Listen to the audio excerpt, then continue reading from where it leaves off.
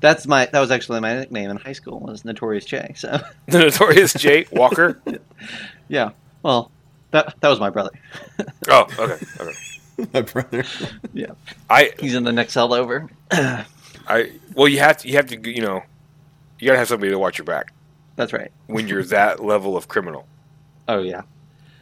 Well, hey, this has been a good amount of nonsense, and I feel like we started this stream off. But at least Kill a Lot saved my bacon and pulled, kind of. Brought it all back. Brought it all back. Tied it all together. Pull it in somehow into D&D. Yeah. Awesome. Yeah. Of all the slow people, I'm the quickest. That's exactly right.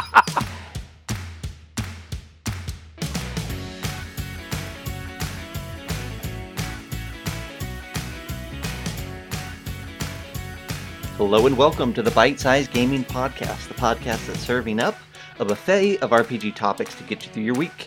My name is Zach, and the hosts joining me this evening are Master Dungeon Master Troy Sandlin and the Dwarven DM himself, John Christian. Good evening, everyone. Good evening. Speed walking Or to you good on afternoon, the interwebs. or good morning, or whenever it is that you're actually... Howdy ho. Folks that just listen to the podcast and don't tune in for the Twitch live miss some really insightful discussions. Some really our best tips and tricks come in the pre-show, I think. They really sure do. So just hunt us out, seek us down. Some of the most poignant inspirations for your game can be found. Absolutely. Some of our listeners can attest, even this very day. This very episode. Yeah, absolutely. Application right at hand. So, speaking of which, we are going to give you, hopefully, some tips and tricks later on in this episode for what can quite possibly be a rough class to have at your table. But before we do that, we're going to dive into some news. Now, our new news segment is the hard, fast rule is no Kickstarters. That's the new one. So, we thought maybe we'd have fewer news articles because of that, and I think that's basically been proven true. But also, it lets us maybe marinate or kind of settle into what topics we do have every time. So it will probably be a little bit faster, but it's also just about letting some of these topics have time to breathe, right? Mm-hmm. So, all right. So let's start off. We've talked about this a little bit already, but Troy, you have an official announcement to throw away. Officially official. Today, August the 10th, 2021. Ravenloft Mist Hunters launch day. I believe the first two adventures, maybe the first three adventures, are now available on DM's Guild for purchase. So this is the official day. Also, they've collected all in this one post the Mist Hunter safety kit with the X cards and things like that to help your table get through some of the more horrific aspects that may or may not rear their ugly heads at your table. And finally, the complete Mist Hunter's character creation guide is now available. Yes. Along with a digital Taroka deck. Have you dabbled in that yet? I have. And there's two sections. There is, if you are not doing it in a group with your DM, there's a section that you can do this on your own. Okay. And then you have the section where it is the DM or even another player guided, because the whoever's reading it and running the character creation can also create their own character, obviously. So there's just a series of questions. There's there's some box text that kind of give it some flavor as to what's going on. It's interesting. But, as I have said before, I feel like, it's the whole thing is a really cool idea that falls short. And for me, it's because And again, self-admittedly, I have not read the entire Van Richten's Guide. I mean, we've jumped around. We did our review on it, our several episode review on it. I'm still under the impression that, like in the past, each domain is its own thing. They don't know they're in a strange domain of dread. They don't really know that there's other domains of dread out there. They only know that, hey, you can't go past the mists because you'll get lost, kind of a thing. With this, that's kind of stripped away a little bit because you're going to be domain hopping.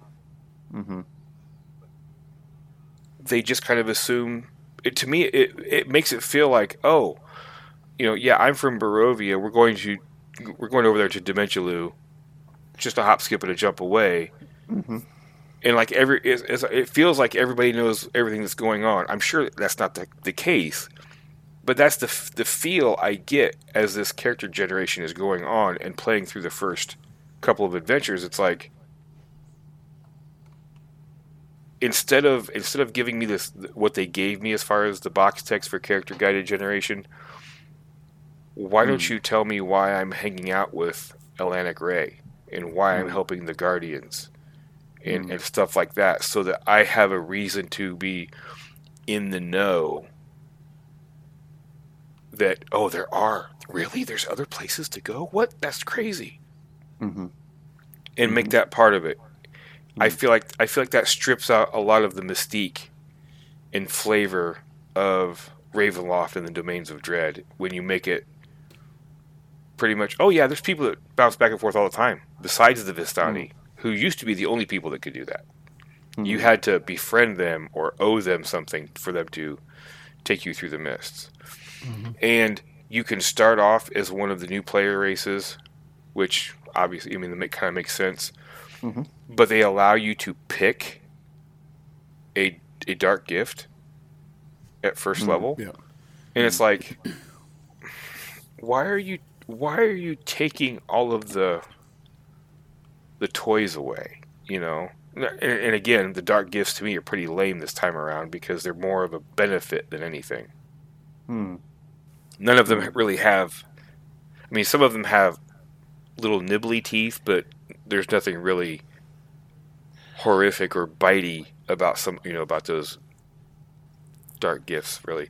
But I will say this is an interesting way to build a character. I like the idea of, you come into the thing without a character concept. You can, without a complete character concept, draw some cards, discuss what they mean, get some inspiration from that, and tailor your character to the campaign. I dig that idea. I just wish there was more story behind the whys of how things are going to happen. Yeah, I mean, I love the idea of what this is doing. Like, so good. I would love to see a document like this, not just with tarot cards for Ravenloft, but just a step-by-step process, this sort of like choose your own adventure path almost, sort of a thing for every campaign that really helps you build a character that fits well with what they're intending the campaign to be about. I think that's a great idea. And on it, like, if I run Ravenloft for one of my home tables, I will 100% use this. I may tweak it. I may get rid of, like you said, the dark gifts or something. Oh yeah, definitely. But this is a great way to do this, and especially if you've got a tight knit group of people sitting around a table, watching each other draw cards and like interpret those cards. That I would argue that that's going to be just as much D&D as the actual session 1 that follows after, right? Definitely. Like, it's going to be really cool. So okay, I'll be the one person that's I think one of the things that I don't like about this, though, I'm not a big fan of it.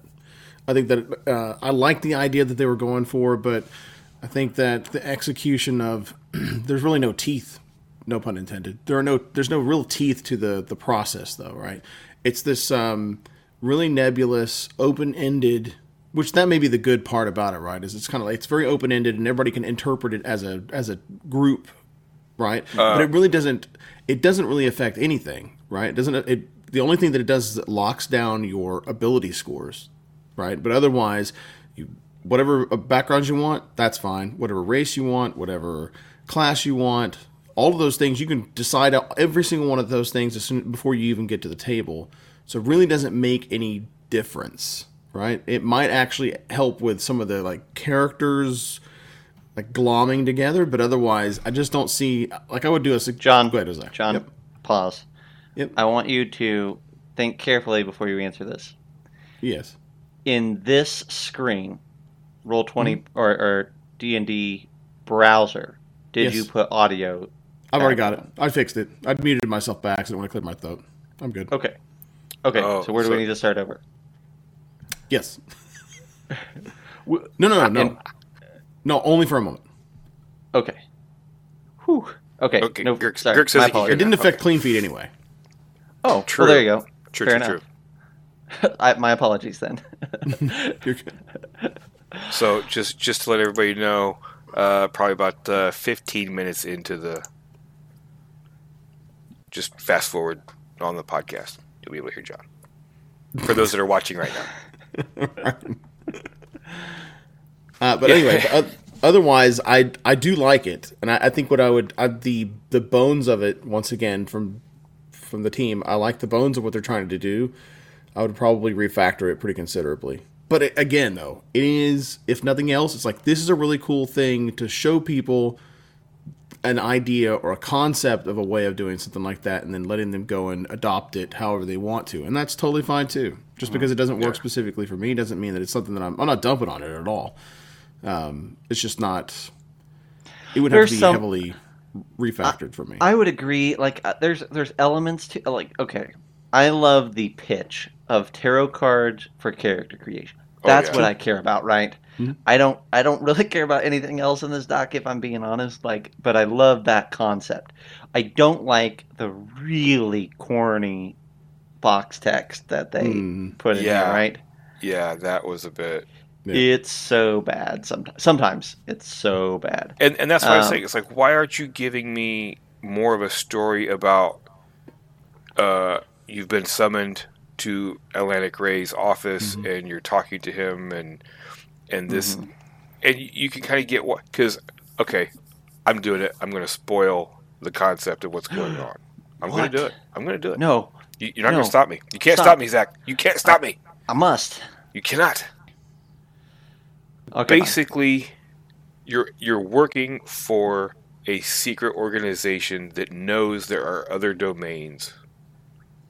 Because you learn this in the first adventure, if it's read right. You should have warned us ahead of time. No, I wanted to get you all worked out. But no, it's like, so it's almost like if it would have been pitched this way, especially in this character creation doc, that somebody out there is putting together like a League of Extraordinary Gentlemen type of things for the domains of dread, and you're it. That would be, I was like, okay, now I get it. Now I know why I come from one of the domains, because in the past, all your player characters came from, Kryn or somewhere else and got sucked in by the mist. But now it's like you have to come from one of these other domains to make this thing work. It's like, okay, well, that makes no sense to me. Why? And you don't know. You don't know until you actually start playing as to the why of it. So, if it were me running this, I would actually like to, get all 14 of these modules, these adventures, and run it as a home campaign. And I would do just that. I would beef up the aspect of Atlantic going to the different domains to find each individual character and have a one-on-one session or something like that with each player as Atlantic Ray, bringing you into the fold for this dire mission, because it's a decently cool story. I mean, we've only got the first 3 adventures anyway, but I mean, I think it seems kind of cool, And with the tarot cards, if done correctly, each individual character from all the different domains is somehow tied together because of those cards. And that's the reason why you're being singled out and pulled in. I think that's a really cool idea. But I feel like you do that at your first table with your first group of people that you're playing with. You go to the next table. You don't have any of those people with you. You're no longer tied together by those cards. It makes it now no different than any normal game because you made your character a certain way. Without those other 4 people, you no longer are tied together. Oh, okay, so it's just like any other game. You know, it just seems. I like the idea. I think it could use some work. It would be great for a home campaign.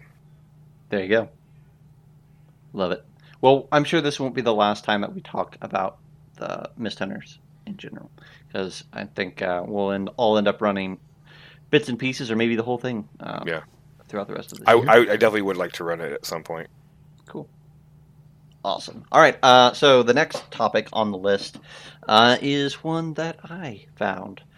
So we don't talk basically at all about wargaming, tactical board games on this podcast.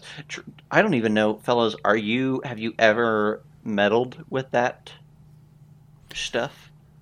I went to a friend's house and I used his miniatures, and he showed me how to play 40K once. I've played. That's like the extent of my tabletop war. Like if we're talking like just miniatures wargaming, that's the extent of it.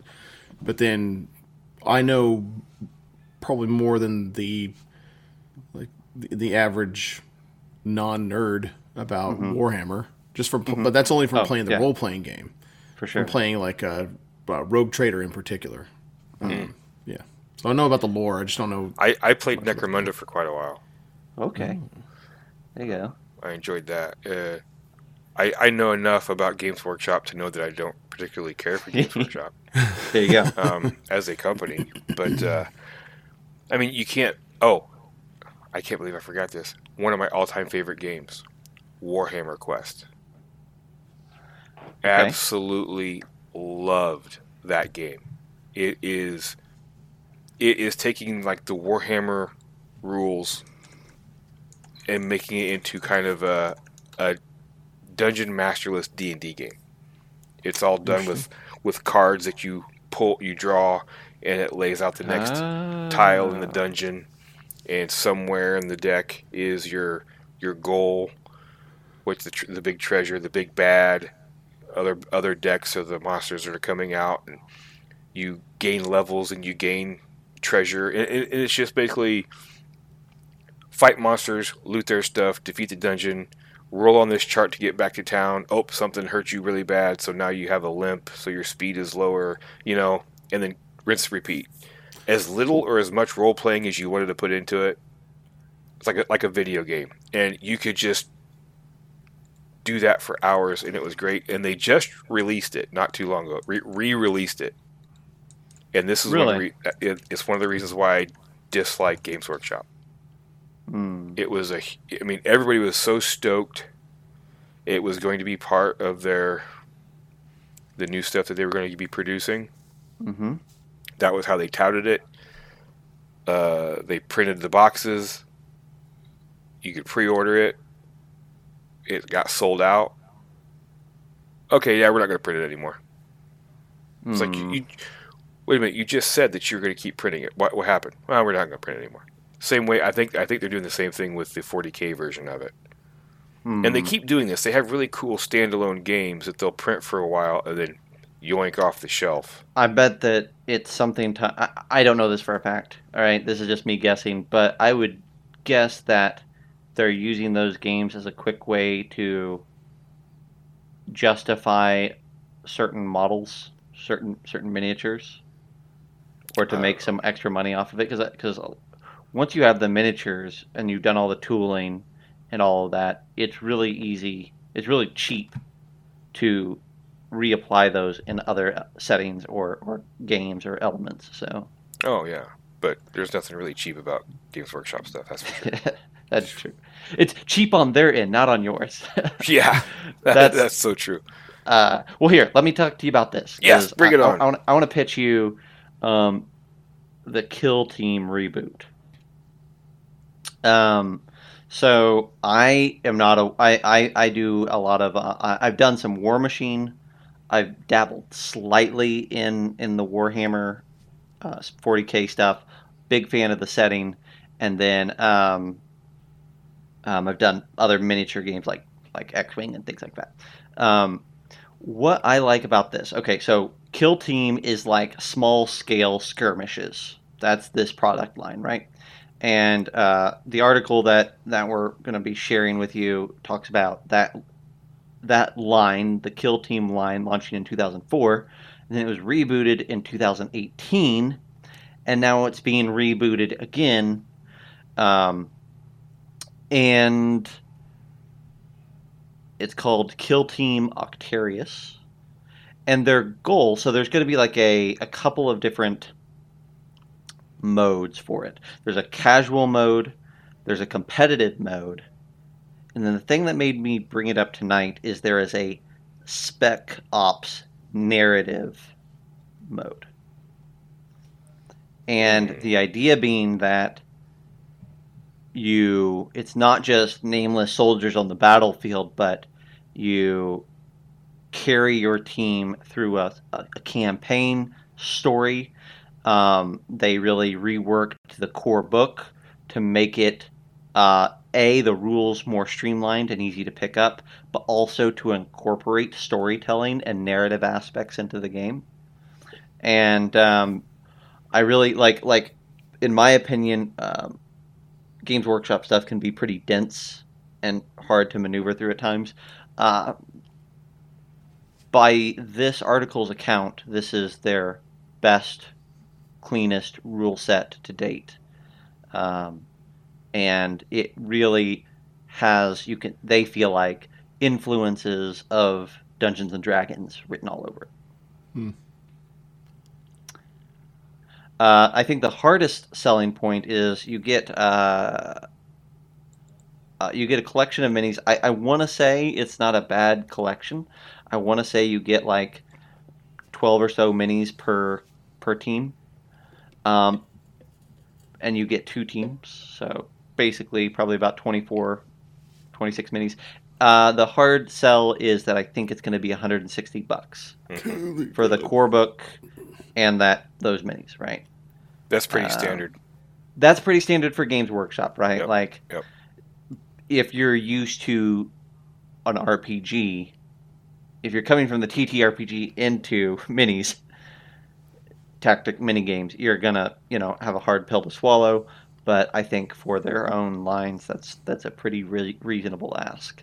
Mm-hmm. Yeah, it's really standard with how because that re-release of Warhammer Quest was I think 170, something like that. I'm not sure that I will. I'm pretty certain that I will not go out and buy these, but I would love to try this. That's kind of where I'm sitting at it. Is I would love to find somebody who's going to buy this, sit down and learn to play it, because I'd love a game that scratches the tactics itch a bit more, but isn't just me getting out a measuring tape for 4 hours or 6 hours or 8 hours. This very much sounds like what Necromunda was, because you could level up your gangers, and you would take them to the next event, and you could run a campaign, and the idea was to have multiple people that each have their gangs, and it's basically a race for Architect.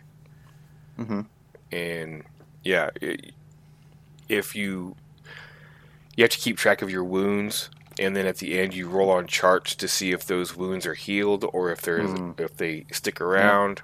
You can add feats and stuff. Your juves, which are your juvenile gangers, you could level them up eventually to become full-fledged gangers, and you have to change out the mini. For it. It was fun. I sucked. I was horrible. I don't think I ever won a game. I had a guy that I think had like a 1 for movement. Yeah, it was. Yeah, he was one of my heavies, so he could shoot clear across the board if I had the vantage point. I could never get him anywhere because I think he only had half of a leg. Mhm. The other was gone. He just had half a leg. Paul. Yeah, and they would just pick him off as he's running or hobbling to the next piece of cover. Yeah, it was bad. I got suckered hardcore into the X-Wing game. And I want to say that I spent, now, for again, Tactics minigames, this is probably not a big deal, but I want to say I spent well over $500 on that game in like a year. Wow. Just mini after mini after mini after mini. Because they had all the little ships. Were so yeah. cool, right? And you imagine these awesome fights, right? You'd get out and we'd get out all the stuff and lay it out on the table. And, you just imagine these amazing dogfights and space battles, and there's Han Solo zipping around in the Millennium Falcon, and I have the Han Solo. Like, the fantasy was real, but then you sit down and it's like, you're gonna turn a dial, and everybody's gonna like get out a ruler and measure, and then you outmaneuvered me, so I don't do anything, and I guess I didn't have the ruler quite perfectly set up, and so when I went to actually lay it down, I ran into an asteroid and died. Great. Awesome. That's handy. I'm sure that Luke Skywalker would have actually done that in his X-Wing. Just ran into an asteroid for no reason. Cool. Well, he was using the Force ruler. Yeah. Or like there's nothing worse in an X-Wing game than losing because you accidentally brushed your mini off the edge of the table.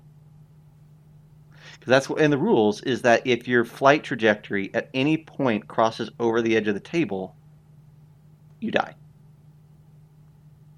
Anyhow, because space ends. Right. Thank you. Flat Earthers. Right. Yeah. Flat Earthers wrote the game. That's right. Anyhow, I ended up selling a bunch of those models, and that broke my heart because I love looking at them, but it wasn't worth holding on to $600 worth of plastic. Well, hey, let's move on to happier times. John, you've got another thing from Watson here. I do. All right, so there's a new survey out that just came out a day or two, yesterday, actually. Mm-hmm. Oh, okay. A couple of interesting things on this one is, first of all, the survey links there are 6 different languages for these surveys. Whoa. One that surprised me was Japanese. And the main reason why is because D&D is not that big in Japan. It never really has been.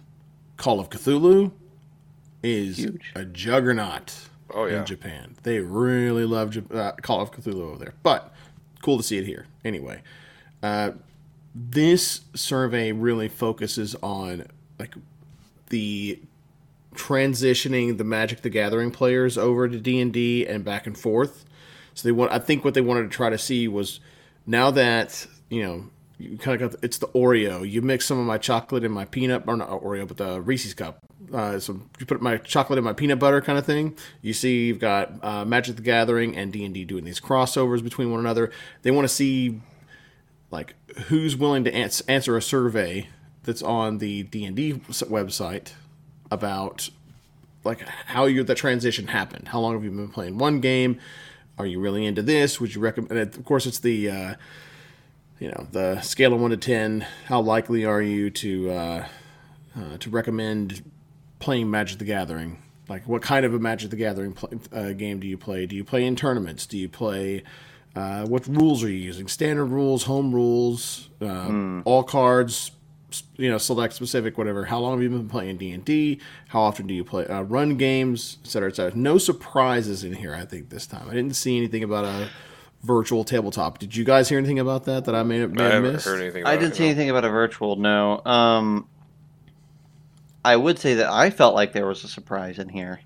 And that is the insane amount of Magic the Gathering questions that you can lock yourself into.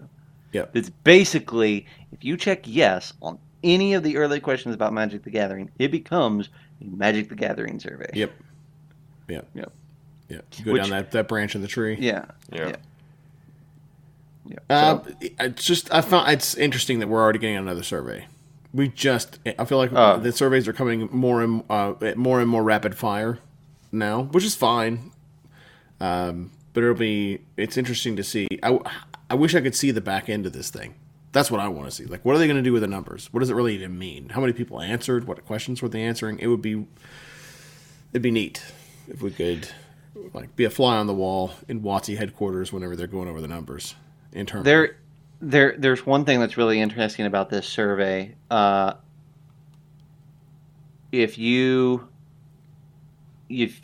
I've been seeing a lot of folks say is that if you are above a certain age bracket, and I think that age isn't super high, like the survey is way faster, way shorter.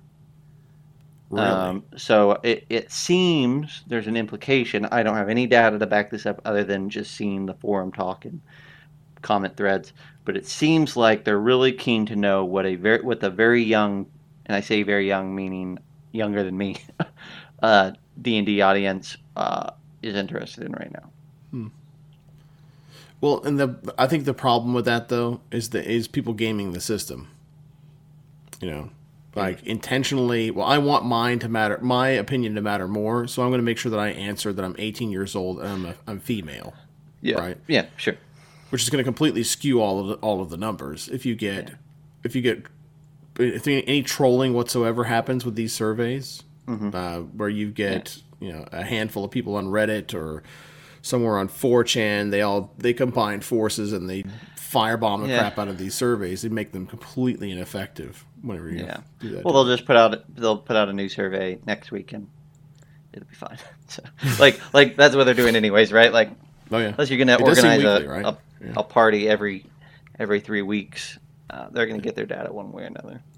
Yeah. So if you are out there listening, watching, or otherwise, and you feel so inclined, I think it's still important for your voice to be heard, no matter what age you are. WotC, answer those questions.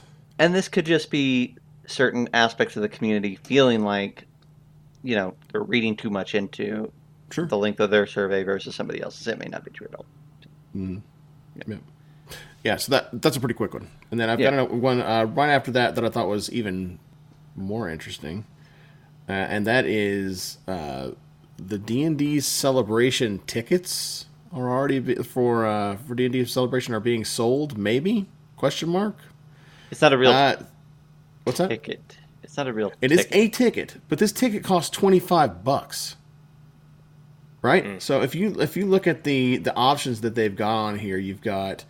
There are 3 different options. It's out on. What's also interesting. It's on the mtgproshop.com.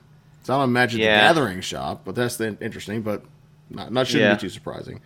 But you've got the option to buy a T-shirt of Beyond the Witchlight with D&D Celebration logo on the right shoulder or arm piece. Then option 2. For another another $25. Excuse me, it's $25 if you want a shirt. If you want for $50 though, you get early game registration code for D&D Celebration. That's what the ticket is supposed to represent.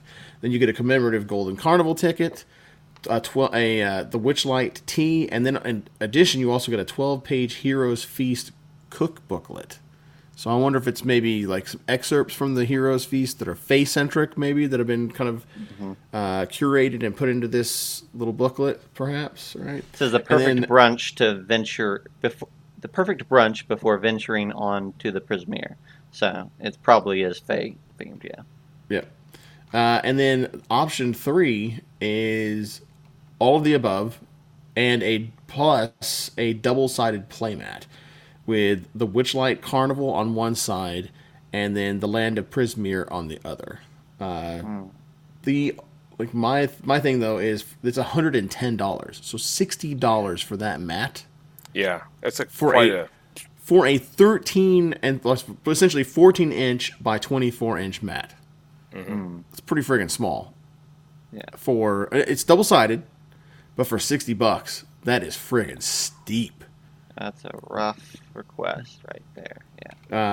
Yeah. So, but again, what I find absolutely fascinating about this is like the circles that we run in. and about whether or not the circles that we run in, if Dave even knew about this, is what I'm getting at. I'm curious. Yeah. So they're selling tickets to a thing that that he may or may not be running things for. Like, how does that work in all of this? Which department came up with this? And this is it's obviously thought out. Because they've got all the bells and whistles on it on the sales page. So early game registration for D&D Celebration. If you want to guarantee your seat, you can go out there and you could spend $50 and you'll get a T-shirt and a game. Hey, like, if you like that artwork, that looks like a really nice T-shirt. It is a nice T-shirt. I think $25 for that T-shirt is not an unreasonable ask. I agree with that. Right. A clean statement. I think that having the little, I don't think that any of these are a bad deal until you get to the playmat. But maybe MTG playmats are way more expensive, like officially licensed ones, than I knew or had any indication about. So that could be so. Right. All right. Well, D&D Celebration pre-orders and T-shirts and swag and also that's cool though. I like that they're actually doing some swag for the event. I think that makes it feel like more of an event. So yeah, interesting. On that, let me stick on that subject just for a second. One of the things that we'd lamented this past year was D&D Live did not have a play component to it for the public. Yeah. From what I'm hearing now, the scuttlebutt is that's live from now on. That's live. D&D Live is a media event. Yeah. It's and then D&D Celebration is about the players, but D&D Live is about publicizing and the D&D celebrities and celebrities that don't know anything about D&D coming pulled in off the street and playing games, which I'm going to editorialize just for a moment about D&D Live, and hopefully this doesn't make WotC hate me at all, but it was stupid. I watched as much of it as I could stomach, and it was just so awkward. It was so awkward, especially like the stuff that was on G4 with people that do they play D&D at all? It was just wow. I don't know. It was a train wreck that I did not want to watch at all. Yeah, I would agree to that. I would agree to that. I do not like this direction. It was cringy. That's what I was thinking about. It's cringy. Yeah. Holy crap. I do not like the direction WotC is taking this. It's like, I don't understand the concept of, hey, here's a thing that has been in the hands of nerds since it was created, and you were picked on, and you were looked down on, and you were treated like dirt for liking this game, this hobby. Now it's popular. Now it's cool. And D&D Live is supposed to have like big announcements and like show you what's coming and all this stuff. But you know what? We don't want you to play it. We want you to watch the pretty people play it. And you all just sit back and watch and wait for your turn. It's like, look, this was ours before, we were rock and roll before rock and roll was cool. Oh, you better be careful, Troy. You better sound be like careful, such an gatekeeper. old person. No, Easy. What I'm saying is, they're trying to get us excited about what's coming next. Let us play it. Last year at D&D Live, people got to play the new stuff. Let me posit something. And I don't disagree with you, but let me posit something to you. I'm going to suggest that the majority of D&D fans do not play D&D and probably will not play D&D and instead watch D&D. So they aren't going to watch Troy and Troy run a game, and they're not going to watch that, and they're not going to buy a ticket for you running the game, or me, or whoever, right? They're not going to do that, but they will sit down and watch Jack Black play a game for 4 hours. Because that's D&D to them, is watching it on the TV.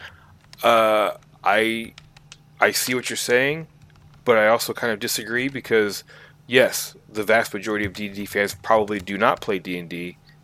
They watch Critical Role.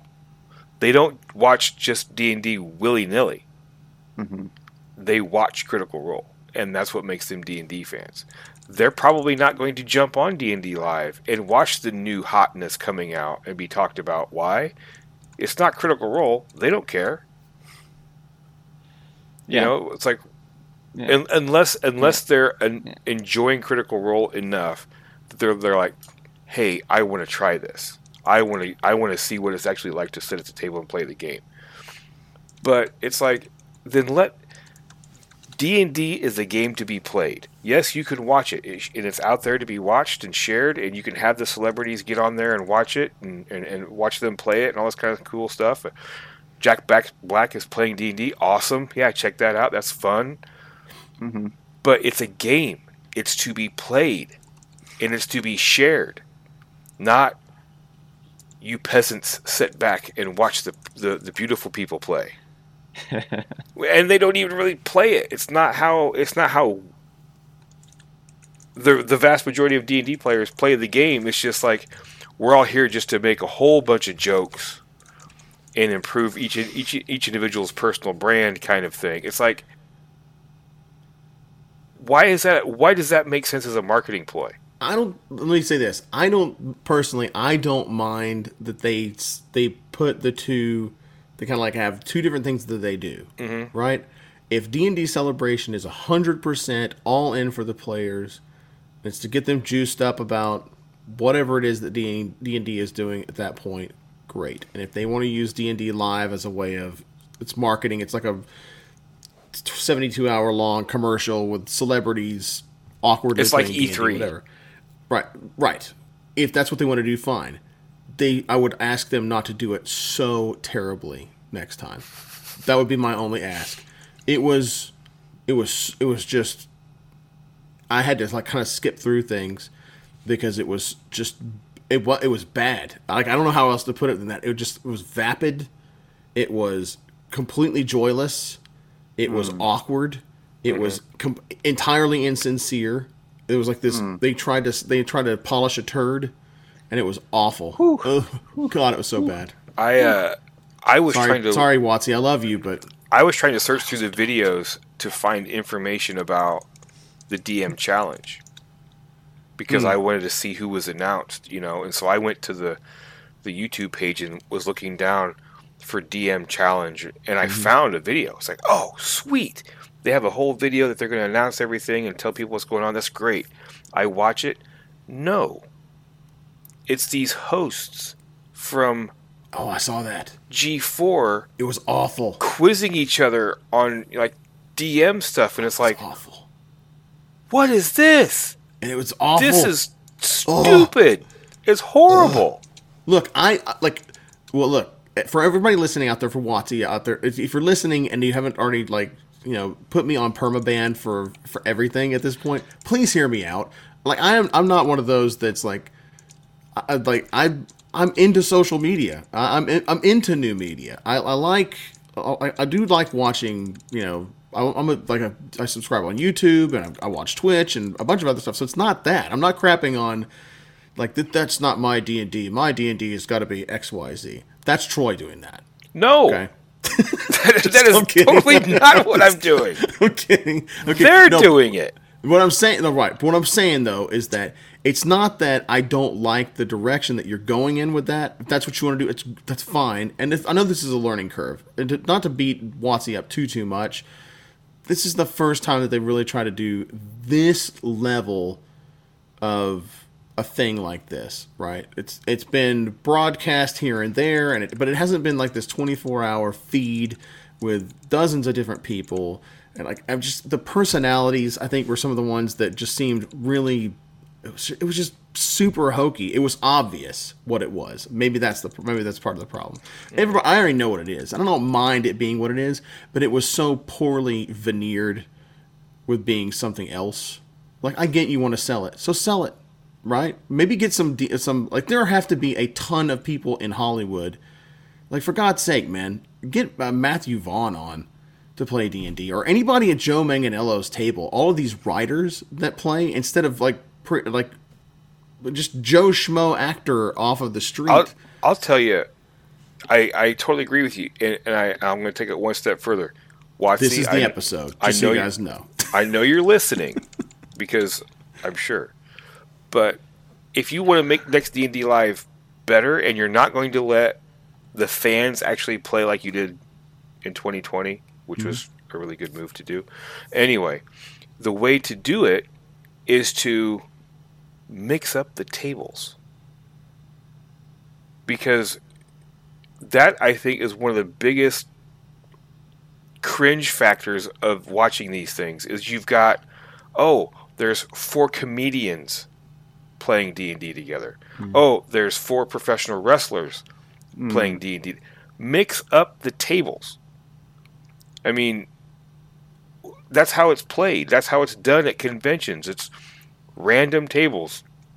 Have a pro wrestler with Jack Black and, somebody else, and maybe even a winner of some contest gets to play at that table. Ran by Deborah Ann Wall or Kate Welcher, whoever it might be. But mix them up, because it makes it a little stale. It's cool that you got these people to play the game. That's fantastic. But it makes it feel forced, and if I'm going to watch a game with 4 comedians, I'm going to expect it to all be just haha funny all the time. And a lot of times, guess what? It's not. So mix it up. Make it more. I would just be satisfied with having more people that actually give a crap about playing D&D. Oh, yeah. That would be cool.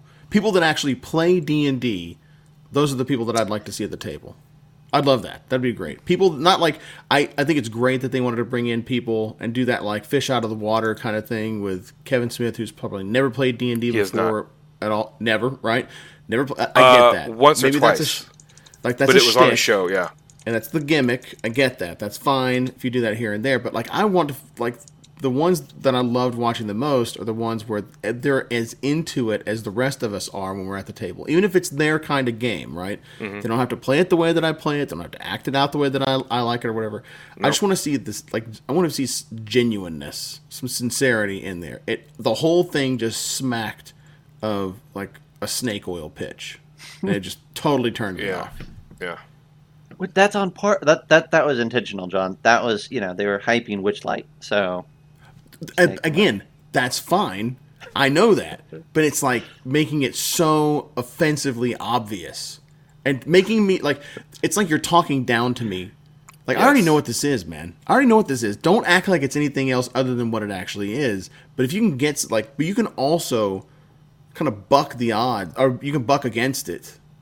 By saying, like, yeah, we're all selling Witchlight here, whatever, but we're going to bring in some people that are really passionate about D&D. Well, there are writers and comedians and actors and there are famous people out there that play the crap out of this game on the regular that you can bring in and you could reach out to, instead of bringing in just like what it really is actors that are trying to expand their brand and their shine, is trying to put their own shine on, that are using a D&D as a step stool to do that.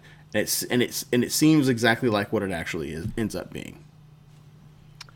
That may be, but it's like I'm pretty sure like all the professional wrestlers, except for maybe one, this time around actually play.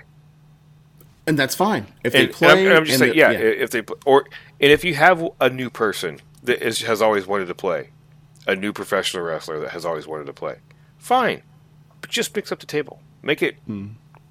I don't know. It just seems way too fake, and it is just overly plastic, passionless. It is passionless. It is vapid, hollow, passionless crap that I want to succeed, for God's sake.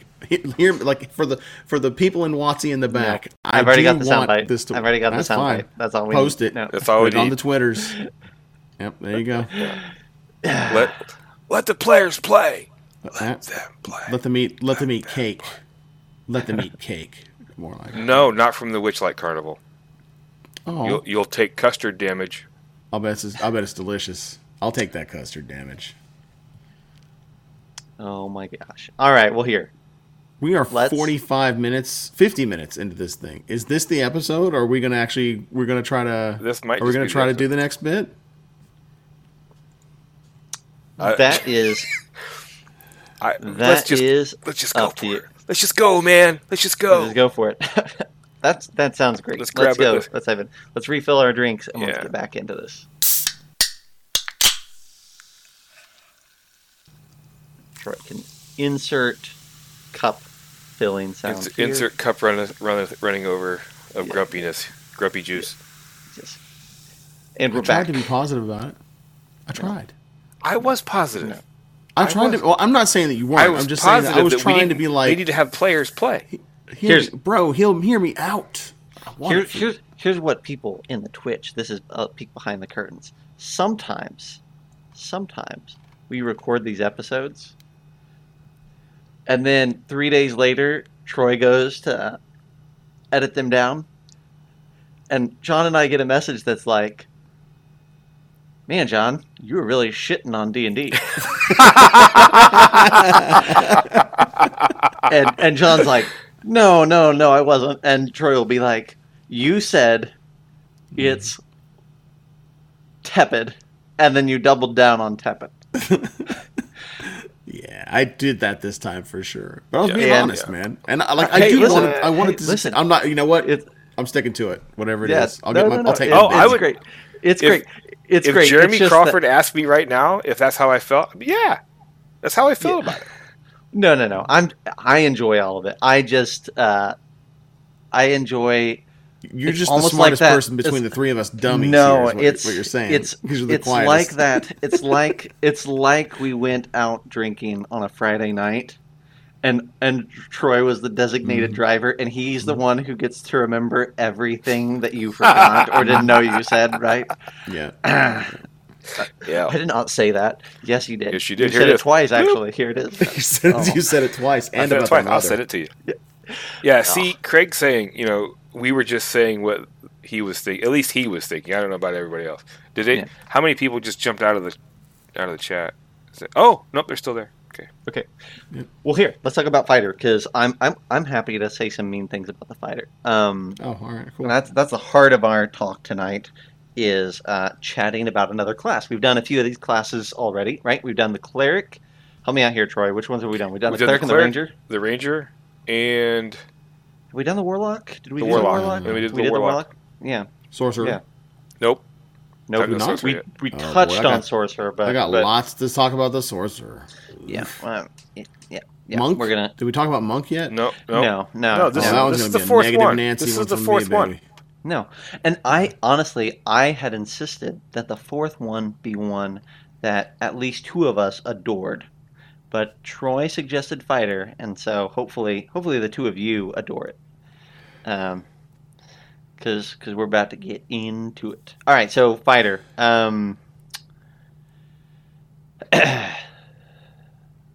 Fighter. Fighter. Yeah, it's okay. So I'll start us off with, I think the easiest thing that I can say is what I said last week when we broached this topic. The Fighter feels like the first class that they made when designing 5e. And they were like, let's lay a foundation for play. What does an action look like? What does an attack look like? How is all the base core mechanics, how do they all function? Let's lay all that out. That's going to be the Fighter. Now let's build the interesting stuff that adds layers to this game, right? The Fighter has never truly risen above the building blocks that every other class has gotten to build on top of, in my opinion. How do you feel about that, John? You look ponderous. Okay, my opinion on a fighter is that fighter class is not would never be a class that I would stay in. Yeah. But it's a class that I'll dip into happily. 2 levels of fighter, that's good stuff right there. That's good juice. Throw that into your cleric, your paladin. That's good stuff right there. That's a sorry excuse for a class, though. That 2 levels. Oh, I'm not. Of it are That's good. not me championing it as a class. What I'm saying is like that's about 10%. all I can really like. I'm not going to go into it. I'm not in it for the long haul at all. You'll never see me play a level 20 fighter or a level 10 fighter even for that. I've heard folks argue that fighter champion or different fighter classes are really good entry level stuff. Like if you want to learn D&D, I would say that that's true for about half a session. Especially if you have combat during that session. Or not combat, because the fighter is really pointless outside of combat. But let's say that you're in combat with a fighter. It takes about a combat where you're looking around and being like, what are they doing again? Look at all that cool you stuff have they're options? doing. You have options? You pick spells? Oh, you have like a thing that you can do like on every bonus action? That's cool. I guess I'll swing my sword. Yeah, the champion is boring.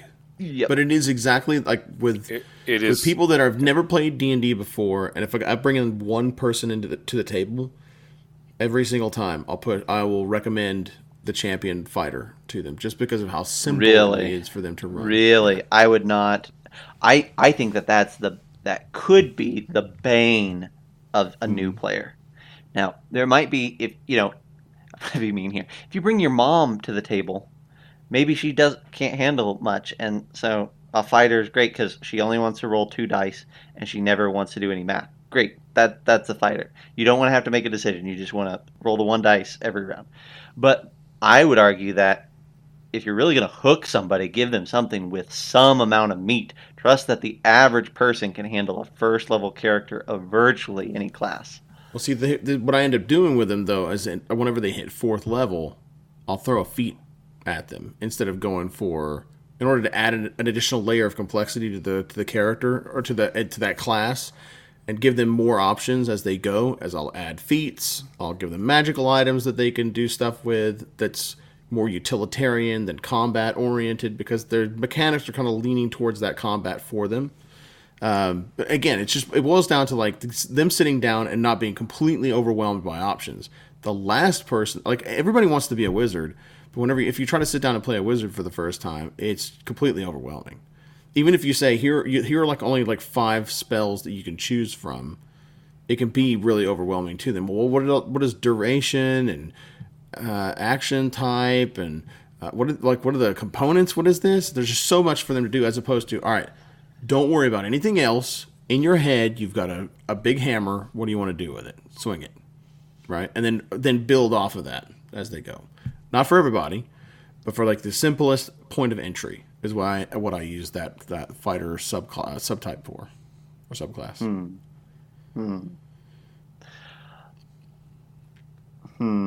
Unconvinced is what it sounds like to me. I am unconvinced. I'm gonna strongly say that, and I could be wrong. You know what? I could be wrong, but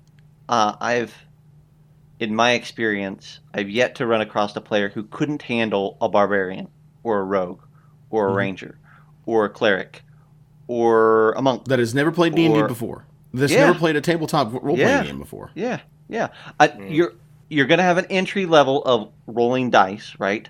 Obviously, all of those people come in a little bit confused. But I'm telling you, half a session in, if you've done all things being equal, if you've actually done the work up front for them to understand the basic concept of the game, they figured out the fighter by half a session.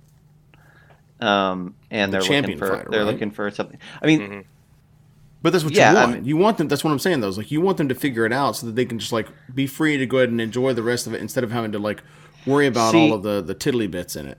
What I end up seeing though is that people who start off with a fighter at first level, who are learning, see the wizards doing the cool things and the druids doing the cool things and everybody else doing the cool thing, and so they try to do the cool thing. And so what they have to do that's cool is embellishment, right?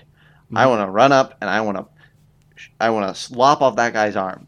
I want to shoot that guy with my bow and arrow, and I want to hit him in the eye.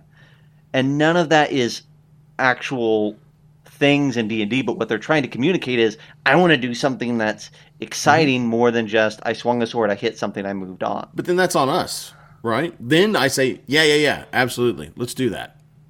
You don't hit him directly in the eye, but you graze him, and now he's kind of like blinded or whatever, right? So to me, I don't want them worried about the mechanics of D&D. I want them just to be able to play D&D. And what that does is I can only manage one new player that's like at that level of new.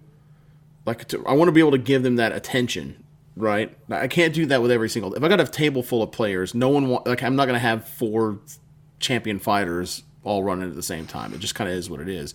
But if I'm bringing them into with other players that they know, it's usually it's a one shot, so that whenever we're done, like, cool, you've played D&D, you've played a fighter, you saw everybody else do their thing.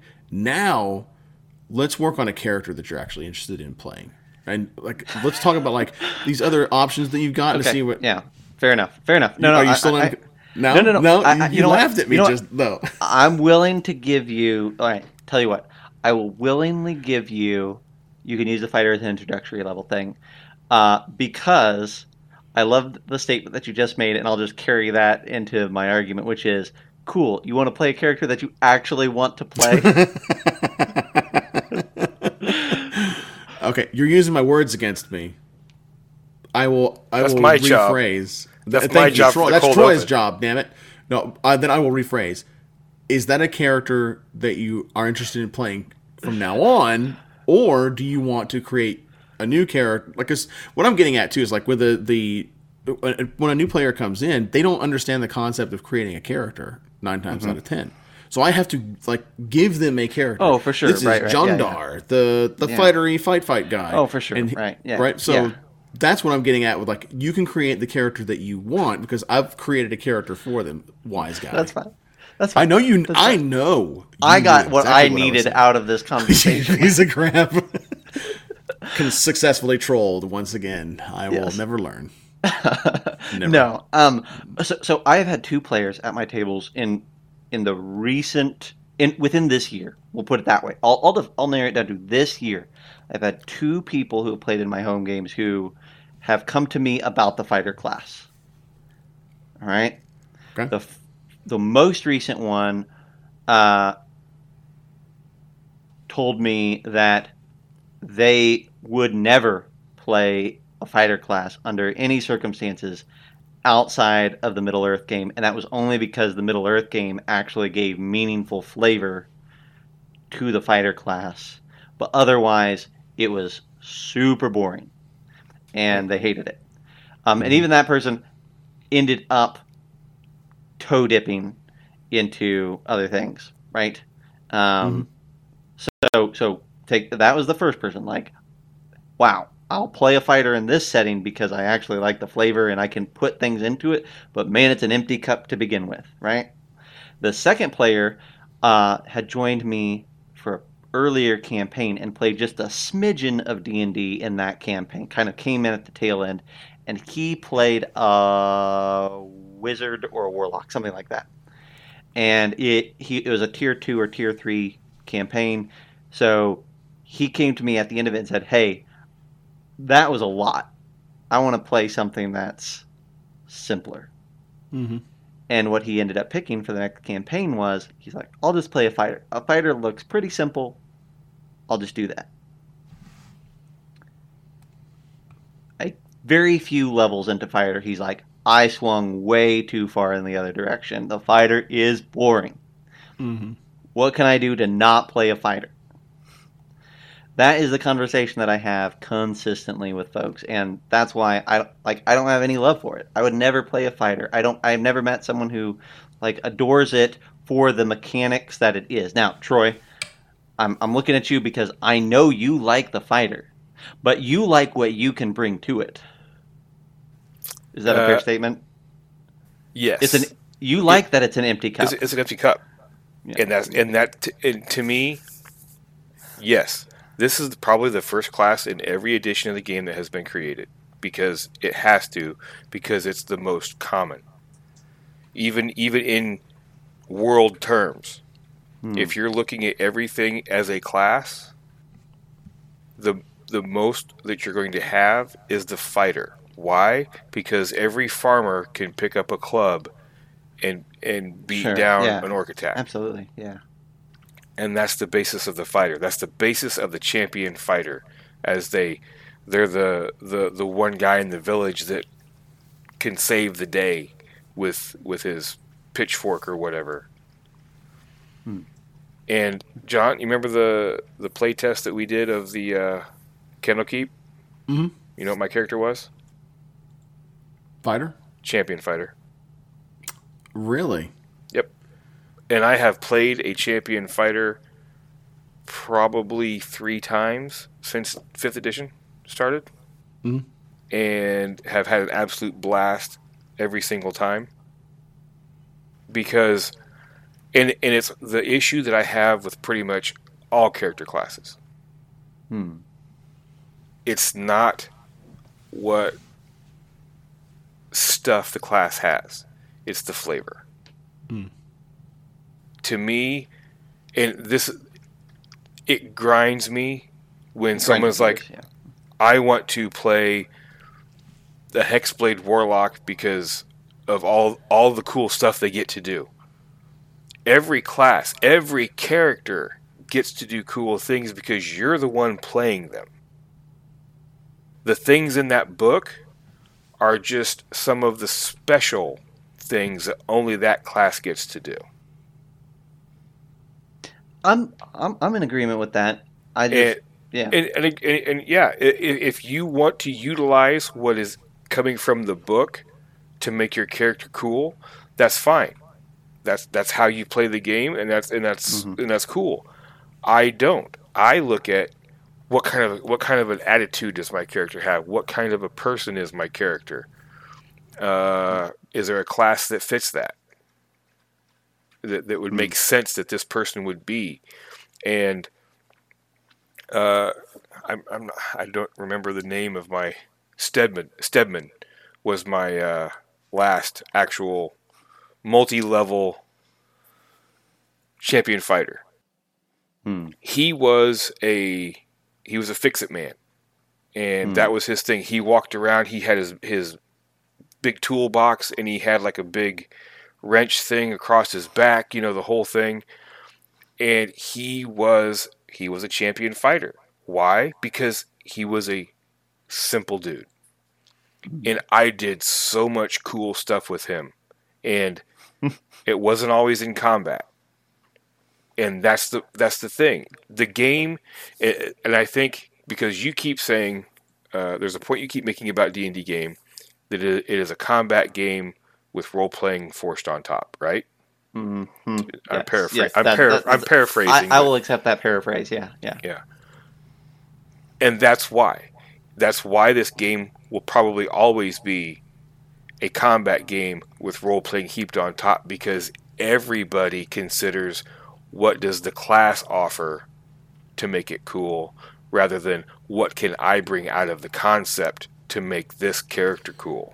Well, I don't know that. Let me say this. I agree with you, in part. I'll half agree with you, because I don't think that that's everybody. I see that more in people that have played the game longer.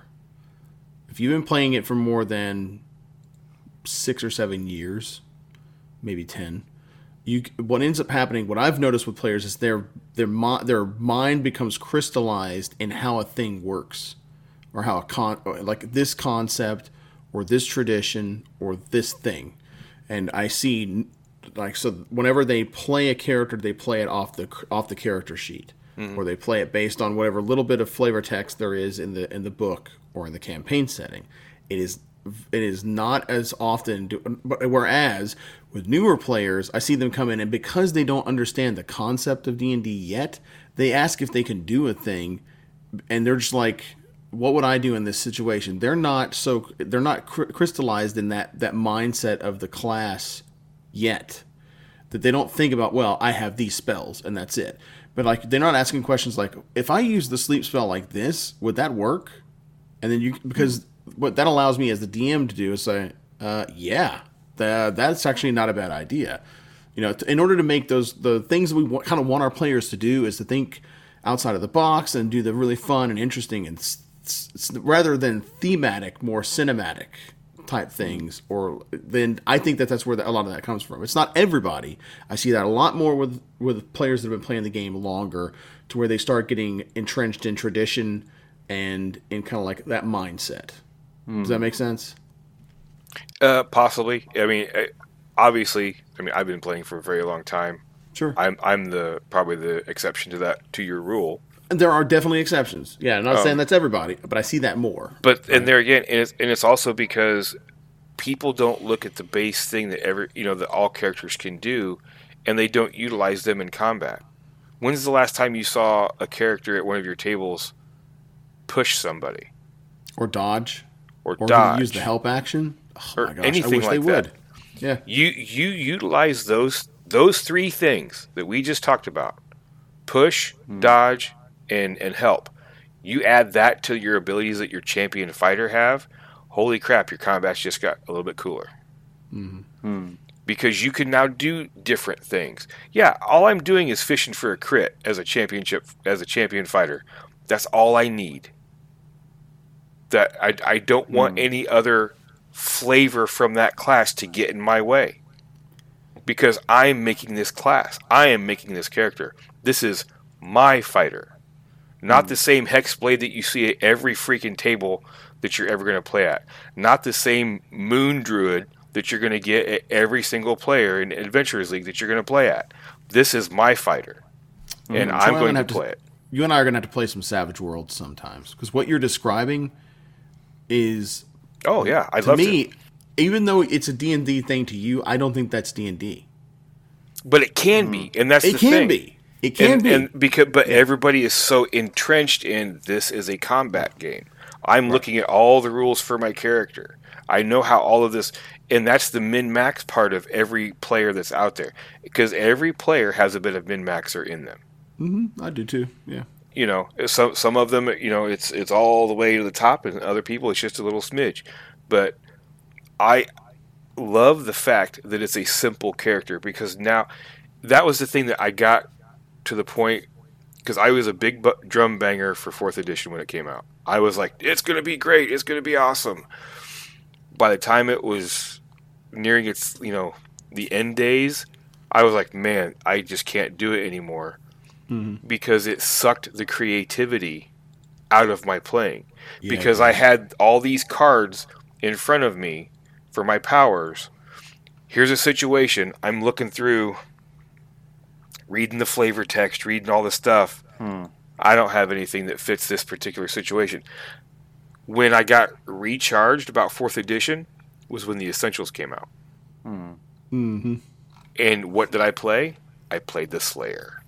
The Slayer fighter. Because what did it do? Which is effectively the same thing as the champion, It hit things. Yep, it hit things. And the first night that I played that character, I crushed 2 enemies with a boulder. I saved the day by vaulting over, a ravine. How did I do that? Because I'm a fighter, I had a big strength, and I had the ability to jump farther, So, am I good out of combat? Yeah, I'm good out of combat. Why? Because I'm using my character, not my class. And, people play how they play, and that is completely fine. People don't like the champion fighter. You don't have to, but I do agree with Zach. It was the first class probably created, and I also agree with John. It's the best class to teach somebody with. Well, I think it is. Let me throw you. Go ahead. Go ahead, Zach. I was going to say. So we talked a lot about the champion fighter. I would maybe transition us just briefly into some of the other subclasses, because I think that they're attempting to add a level of complexity. And sometimes that works out pretty well. If you look at things like the Psy Knight, or the Psy Warrior, I'm sorry, and the Echo Knight. Right? Like, that's cool stuff. They're adding a lot of stuff to it, or a lot of interesting stuff to it. Part of that is needed, right? Like fighter's one of the few things that the first level that you get a subclass at, it's not uncommon for you to get 3 features. Yeah. Right. They really are like, okay, we need to give you some really cool stuff, and we need to kind of build some, fighters rely heavily on their subclasses, where other classes like the cleric do not, or the wizard, right? Like the wizard, it doesn't really matter what subclass you are. Enhanced by as opposed to hinge upon, right? Right. Yep. Yeah. Absolutely. So I do think that they're progressing towards an interesting design, and as long as you don't mind being slightly underpowered compared to other people who aren't trying to do both things, I think the Eldritch Knight can be pretty interesting. You'll always be a little bit frustrated because you'll never do the damage of a barbarian or a paladin, but you'll never be the spellcaster of but you could also never get class. hit. But you can kind of ride that middle road, right? But again, that's, to me, that's World of Warcraft thinking. Well, okay, so I get you, Troy, and I like your mindset for it. The game tells us that these things are important, though. You know what? The game tries to tell us that they're important. I'm happy to give you that. That's why I argue so heavily, is because if I like D&D because it has interesting mechanics and interesting mechanisms and features. If I didn't want those, if I wanted to play something that's more freeform, I would not play D&D, right? That's so playing to its strength, playing to the thing it wants to be. I should value these things, right? And I do. I mean, I wouldn't just play only a champion fighter. Sure. Battlemaster. I've played Battlemaster before. I just like to play an Echo Knight. I've played rogues. I've played bards. I've played other classes, and I still a lot of times I ignore what the class is offering me, as opposed to what I'm bringing to it or what I'm using it for.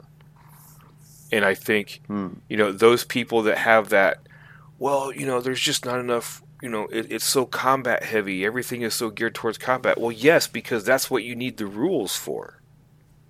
You don't need rules for the roleplay aspect of things. You just have to do it.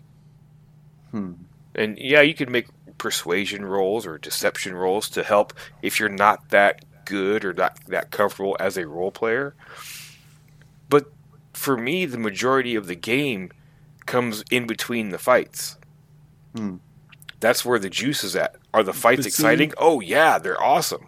But you said it yourself, and you said it best when you said it yourself. It's like, for me, to me. For me. Right? So a personal preference thing. But I think what Zach is trying to do, and Zach, correct me if I'm wrong, is like you're trying to compare it against the rest of the game, right? Like the fighter against the wizard, ranger, rogue, druid, et cetera, right? So that it's more of a clinical approach as opposed to like a personal preference. And like I said, I'm not taking that away. Is the champion fighter class boring? Hell yeah, it is. It only does one thing. It swings and it hits, and that's all it does.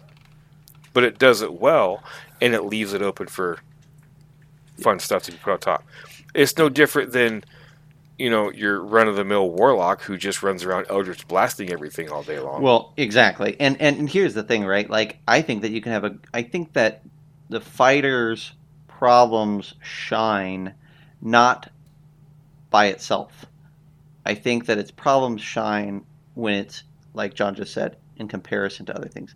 It's the hardest thing about playing a fighter is playing a fighter in a group of non-fighters. Because when you get into those conflicts, and again, and even outside, if you're rolling dice, right? Whenever you're rolling dice, the fighter feels lackluster. That's the way I'll say it. Outside of rolling dice, the fighter can feel however. But how many times have you been in a group of people and this person the ranger does their thing and casts their hunter's mark, and then the wizard casts a spell, and the barbarian rages and blah blah blah, and then you get to the fighter and you're like, I rolled a dice, missed. Okay, your turn, right? Like that's where it gets frustrating for the player. And where I feel bad as a DM is when the fighter should excel at the thing that it's named after. When dice are hitting the table, and that anytime dice hit the table, the fighter often feels lackluster. But I feel like I'm maybe repeating myself a bit more. Yeah. But I don't know that I'm not sure I'm buying that one either, though, because there are. Because like the champion, I agree with, because the champion is meant to be flat, simple. Mm-hmm. Honestly, it's fighter on autopilot. It's the everyman. It really is. It's well, to me, it's autopilot. I can just do whatever. I don't have to think about it. Yeah. It's a bunch of stuff that's like all this passive things that happen, and they just occur when they occur. Right? You're the button masher. Yeah. Mm-hmm. Yes. Whereas the battle master is one where you have like these options of like maneuvers that you can do as the landscape of the fight changes. You can start switching things up. Now, it would be nice if the battle master were more like a warlord, where it was like about environmental manipulation or kind of pushing, pulling, giving orders to teasing people. Out. It would be not. I think that a warlord subclass would be pretty hot for a fighter. Yeah. I'd love to see that. But I mean, there are a lot of other options out there that are really good, like you guys said, Samurai, Echo Knight, and things like that. I think it just really boils down to, if we're talking about like it's interesting concepts and things that you can like, what's the thing that fits the best in that? The Battle Knight, right? The Battle Master is definitely a step in the right direction, but there are many steps that continue down the wrong path too, right? Purple Dragon Knight, looking at you, like for the first 7 levels, the only thing that you can do happens on your second wind. Yeah. One time, right? Like, it's so boring. Another one is the Samurai, right? Yeah, again, it's you can give yourself advantage, but you can do that, and you can do that like 3 times per long rest, and you get a little bit of temporary hit points when that happens. But like, there's no actionable thing. It's just there's no cool moment. It just I can roll with advantage, and that's for 6 levels. That's for 6 levels. Again, though, I recognize that there are classes, subclasses, archetypes within it that work, and that add to the interesting. And a lot, to me, and before you continue, a lot of the stuff that you're beating up on, sure, is the champion fighter. And the not like Samurai and the Purple Dragon Knight, they're just not good class creations. But I think, the champion fighter is a good class creation for what it is. It does its job perfectly. And if we're matching this to other classes, how many other classes every WotC subclass knocks it out of the park? None. Every class has crap subclasses associated with it. That's fair. I'll give you that. I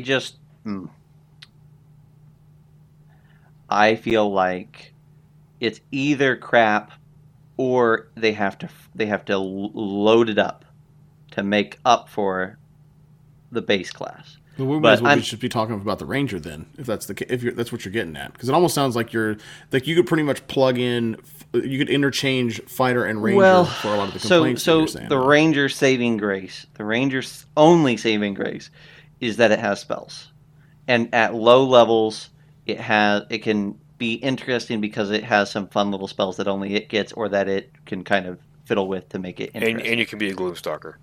And, yeah, but to John's point, like, the base class can be interesting at low levels because it has spells. Wait. So we're gauging interest and how interesting it is, though, as a class, right?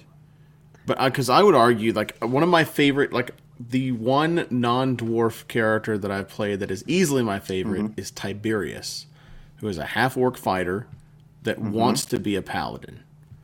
And he agonizes over not being able to, like, cast divine spells, and why won't Torm listen to me?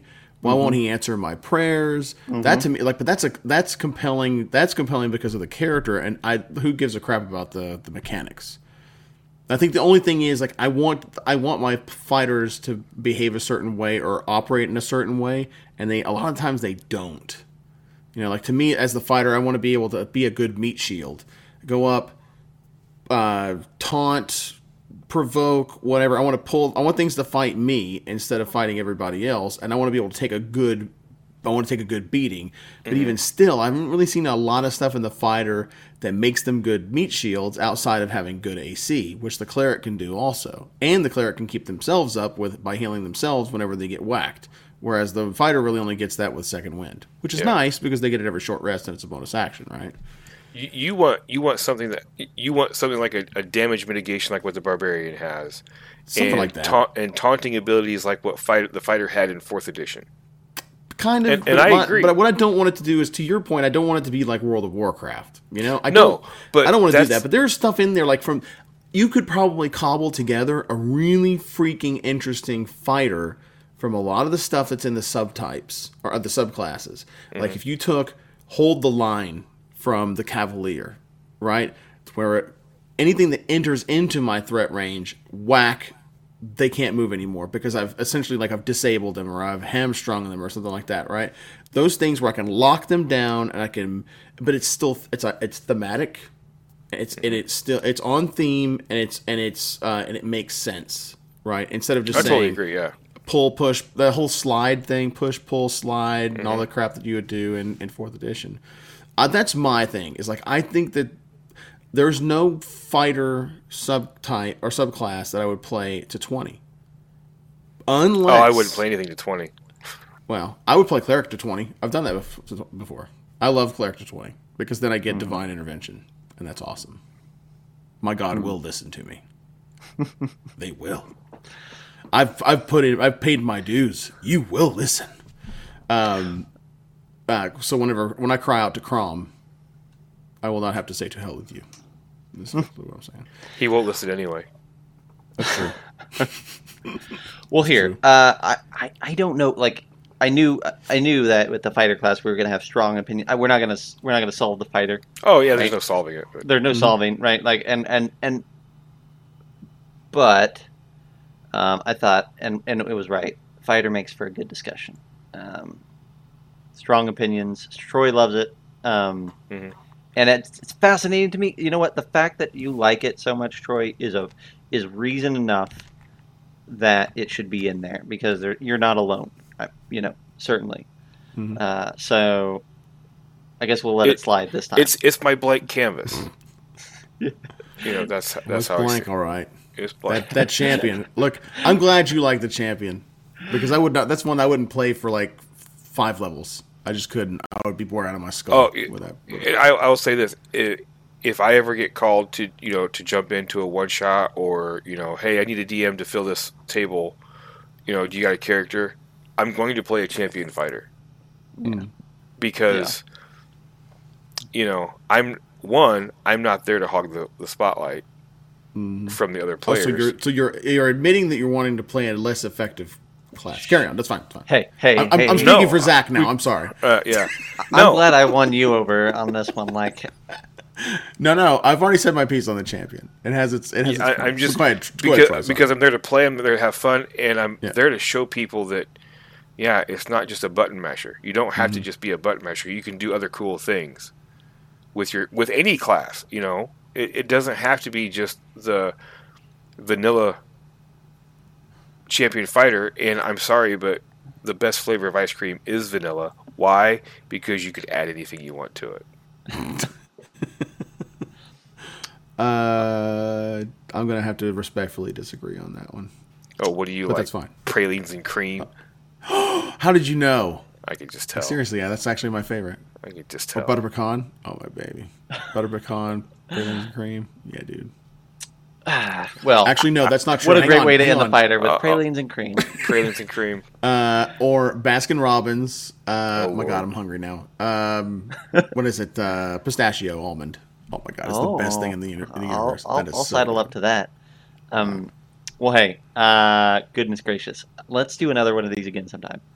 Yes, let's. And something that, you know what, I'm gonna put my foot down. Oh. As if that mattered. As if that's one of 6 present feet, so it doesn't have much of an argument. I thought you said, wait, you have 6 legs? You have 6. Well, that too. I would like to talk about the Bard or the Wizard next. The most hated class in all the universe. The Which Bard. one? The Bard The or Bard. the Wizard? Bard. You hate the Bard? Yeah. Oh, Oh, I yeah. cannot wait for this discussion. Let Yeah. it be, sir. Let it be. Yeah. Oh, yeah. We're gonna go ahead Until and next socket that time, one for friends. next week. Yeah. So Oh, we're beating up the Bard next week. Yeah. get your do it. get your No, get your I battle will. pants on, sir. My 'Cause you're my gonna- champion I'm ready. fighter is gonna whip the shit out of that Bard. I'll have my loot ready, sir.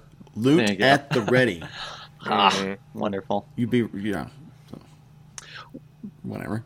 Well, anyone who has managed to stay long enough to maneuver their way through this episode to the very end, I commend you. It has been a push, but we have made it, and we will continue on to newer and better things next week. If you enjoyed this for some reason, we do this. We do this every week, and sometimes twice a week. Every Tuesday, you can come watch us live on Twitch. And then Sunday evenings, we also typically record something special on the Twitcherverse. You can also head over to Facebook and give us a follow there and get notified anytime we go live, and also keep up with things like the conventions that we're heading to and things like that.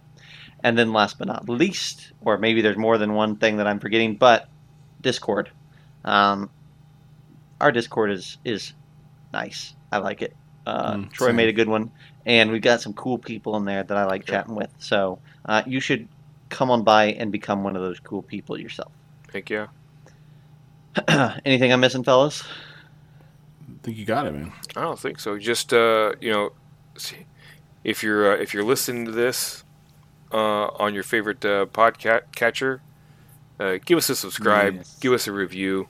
It helps other people find us, and we'd love to have you as a new member of our happy little family. That's right.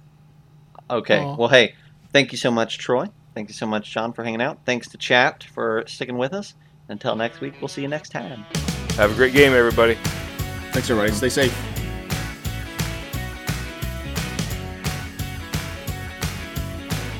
It you know what it is? It is the I called my boss whenever I was drunk kind of thing. You were looking for an analogy about like whenever I trash talk Watsy and then I regret it immediately after.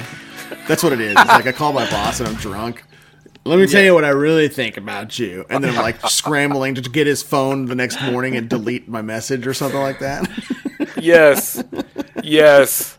I love you, Watsy. Yes, I love you. I really do. I knew about 10 minutes into that rant that John was going to regret it, and we were going to have a conversation on about Tuesday or Wednesday about whether we were releasing this episode.